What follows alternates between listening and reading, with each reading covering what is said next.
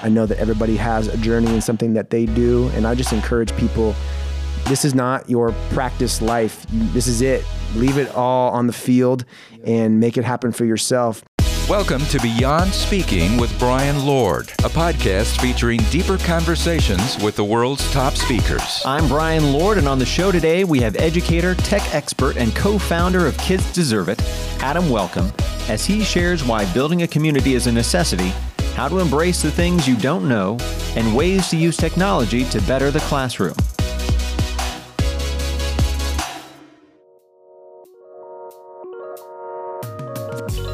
We are back with our education agent, Ryan Giffen, today, and here's his interview with Mr. Adam Welcome.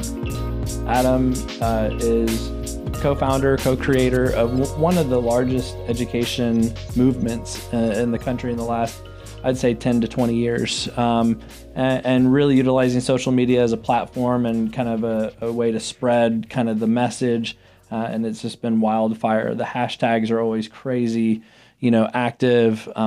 Your Twitter chats and engagement rate. Most people who are, putting together some kind of content for their brand would dream of something like that. And you've done that. Tell us a little bit about that movement. Yeah, the movement started with my co-author, co-creator, co-conspirator, Todd Nesaloni, who's also a principal and premier speaker. And I think our story is a really good story for people to hear, because we met through social media, obviously, because how else do you meet? Twitter and social media is kind of like Match.com for educators. It's where you go meet people, but to collaborate. Professional Match.com. Professional, but I'm serious. And when we created Kids Deserve It, we just wanted to change the world. We wanted to make a positive impact. We weren't right away. We want to write a book and be speaking all over the country. We wanted to just put our message out there in a positive way to help inspire teachers to remember their why. And when you do it from a grassroots level with passion and heart, and you have positive intentions, that's it. This is what can happen. And it really is. I call it a movement, an ecosystem. It's really bigger than us, and that's what we wanted. And it's reminding people of their why and why they got into education. And check out the hashtag Kids Deserve It. It's we sell T-shirts, and we donate all that money back to education nonprofits. I love walking through a random airport and seeing a Kids Deserve It T-shirt. Yes, all the time. It's just fun, and that just speaks to the heart and the passion that you guys poured into that. Which, when that's authentic, build a community. That's right. People want. That's why there's gangs and fraternities and sororities, because people want to belong to something. So whatever it is you want to do, or whatever it is you don't even know what you want to do yet, get enough people around you to build a tribe or a community, because communities last. People can come and go from a community, and that's okay. And they might be gone, but they know they can always come back when they need that community. And I think that's really important. And I think that's something that is in the DNA in education. It's not all the time something that's seen surface level in education. And a lot of people have negative experiences as teachers or educators or through multiple circumstances. Sure. But that's the DNA of education, is that we're all in it together because of kids and for kids. And that's why kids deserve it. That's right. What kind of brought you to the point where you wanted to go and speak and share your message? Unfortunately, it took a lot of time. I tell people this is like the last 15 years of work and hustle coming to fruition. And I didn't even know I wanted to be here or was going to be here. And that's the beautiful part of the journey. But really, the message is, no matter what you're going to do now, you got to, or later on, you got to put that work in. And people think it happens overnight, and it does not happen overnight, people. And I think another good point, too, is you don't even need to know where you're going to go exactly. You just got to start going. And if you don't start going, you're not going to get anywhere. And people are just hamstrung by, I want to build a PowerPoint presentation. I want to have it outlined. I want to know what it's going to look like and where I'm going to go. And in my 3-year plan, 3 years, I'm 6-month plan. We're booked out a year, but things change within 6 months. You can't have that 3 to 5 year plan. You can know that you want to go somewhere and you want to diversify and get bigger and whatever your industry is, but I think you just have to take it be patient and just work your butt off and really reinvest back into yourself. And that's something that you and I talk a lot about. Right. People get to a certain point and they think they've made it, and Right. they let their briefcase or their backpack hit the floor, and that's it. And you just can't let things hit the floor. You have to constantly invest in yourself, and not just financially, but with work, with watching other videos or studying content or paying to go to a conference to watch other speakers so I can learn from them. And a lot of people look at me like, why would you do that? Because that's how you get better. I mean, Steph Curry, yes, I'm a Warriors fan. Oh, and by the way, they're going to the finals again. Again. Do you think he doesn't watch film of other players and teams and learn and see, not just when they play them, but like, hey, I'm going to learn something from this other player? 100% they do. I think that's a great point you make, because I work with speakers in the education world here at Premier, and one of the things I tell them is, do you have any video? And they always say no, because recording video and keynote speaking kind of conflict with reproducing and your content or your intellectual property being used out. And one of the most missed opportunities is recording yourself speaking as a speaker and going back and reviewing the tape like Peyton Manning does on Monday morning or Tuesday morning, whatever day he was playing, right? And I'm wondering that I've always wondered if that's something that you feel like teachers should be doing more. If you're a teacher or even a principal leading a staff meeting, like, what's the culture sound like and feel like when I'm leading a staff meeting and doing things, have you ever? So I 100% think it's important, and even on a simpler level, just record the audio. And I do this when I speak sometimes. I'll just put an iPad on the floor in front of the stage and just hit record on the voice memo. That's smart. Because I don't even need to see myself per se. Yes, that's important, how you move around the stage and kind of work the audience. But just hearing, dang, I said 3 times. Yes.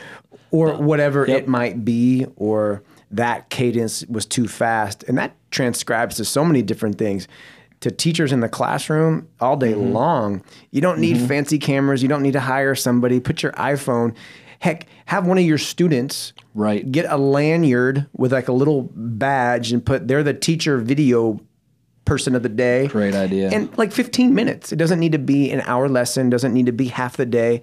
Do a 10 or 15 minute lesson interaction with students just to see, who did I call on? Did I call on boys and girls?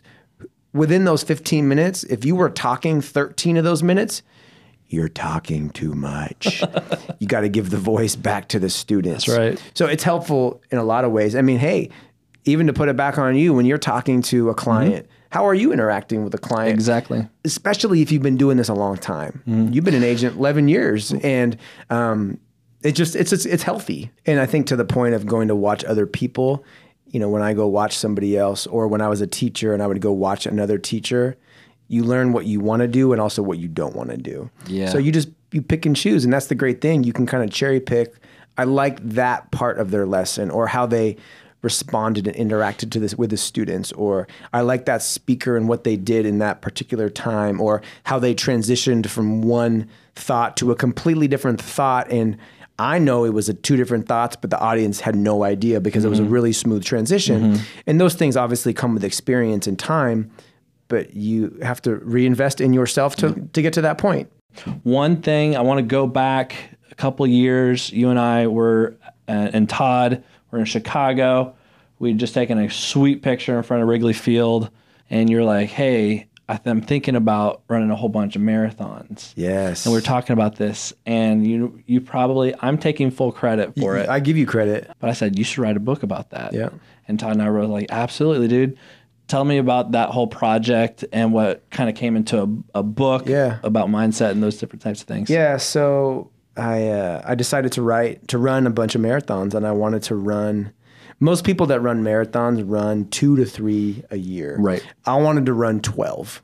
I wanted to really push myself, because I think it's living in 2019, we're comfortable. If we want to get food, we can go buy some food. If you're cold, you can turn on the heat. And the only way I think to really grow is to push yourself. And I really wanted to push myself. And I literally had the idea.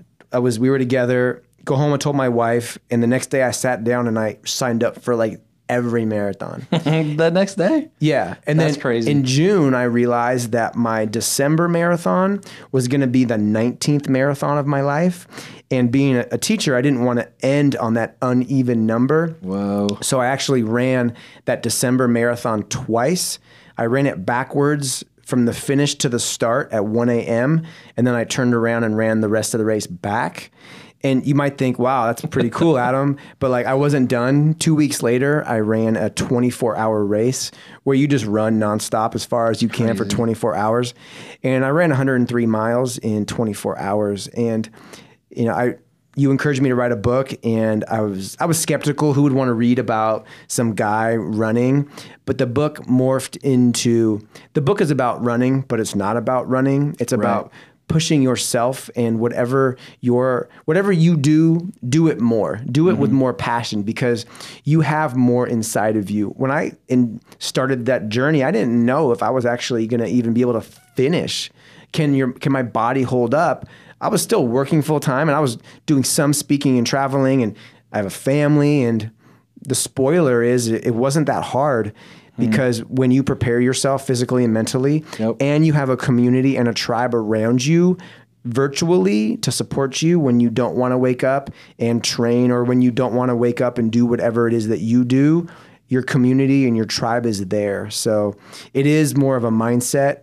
The book is about running, but it's just my journey. And I know that everybody has a journey and something that they do. And I just encourage people, this is not your practice life. This is it. Leave it all on the field and make it happen for yourself. And in turn, teachers, principals, when you push yourself and your students see you pushing themselves, guess what? Your students are going to push themselves even more because they see you doing it. And to me, that's exactly why we do what we do in education, to get the most out of our kids, intellectually, socially, shatter the glass ceiling, whatever it may be. So, but you got to be the model. You can't just talk about it. You got to do it. Stop talking, start doing. You've traveled the country speaking to schools and conferences. You've got incredible perspective. What would just be the one thing you would want to say, like the one piece of encouragement or advice, or, hey, you may not see this every day in your school district in Cleveland, Ohio, or in Provo, Utah, or wherever you're a teacher or a professional at? What would be the one thing you want to use as like an encouragement for them? This is going to be an interesting term of encouragement. Get over yourself. Get over what you don't know. Get over what you haven't been trained on. Get over the fact that your students, first graders maybe, may know more than you with technology. That's true. And that's completely okay. I tell teachers all the time, you are important. You are more important than ever. You are just important in different ways than you were 10, 15, 20 years ago. So let go, let it go. Trust in the process, continue to build relationships. You know curriculum, you know content. Whatever you don't know, it's okay, because that's why we have Google and Alexa and Siri, and that's why there are 8-year-olds that can do all of those things. And just trust the process. Let go of what you don't know. That's how you're going to get to the next level. That's how you're going to have more fun in your classroom. That's how you're going to have less behavior issues in your classroom. The best behavior program is an engaged classroom. And the best way to get kids engaged is to get them moving and thinking and talking and collaborating. Don't give them another worksheet. Yes. Thank you for joining us for the Beyond Speaking podcast. Make sure you subscribe and leave a review wherever you listen. To learn more about today's guest, visit BeyondSpeak.com. This episode of the Beyond Speaking podcast, your technical director, producer, and head Steelers fan was me, Eric Woody. Brian Lord was your host and executive producer. Shout out to special consultant Lauren D. of D. & Associates and Robert Borquez for that sweet, sweet intro. If you've listened this far, do me a favor and justify my existence and salary by checking out another episode of the Beyond Speaking podcast.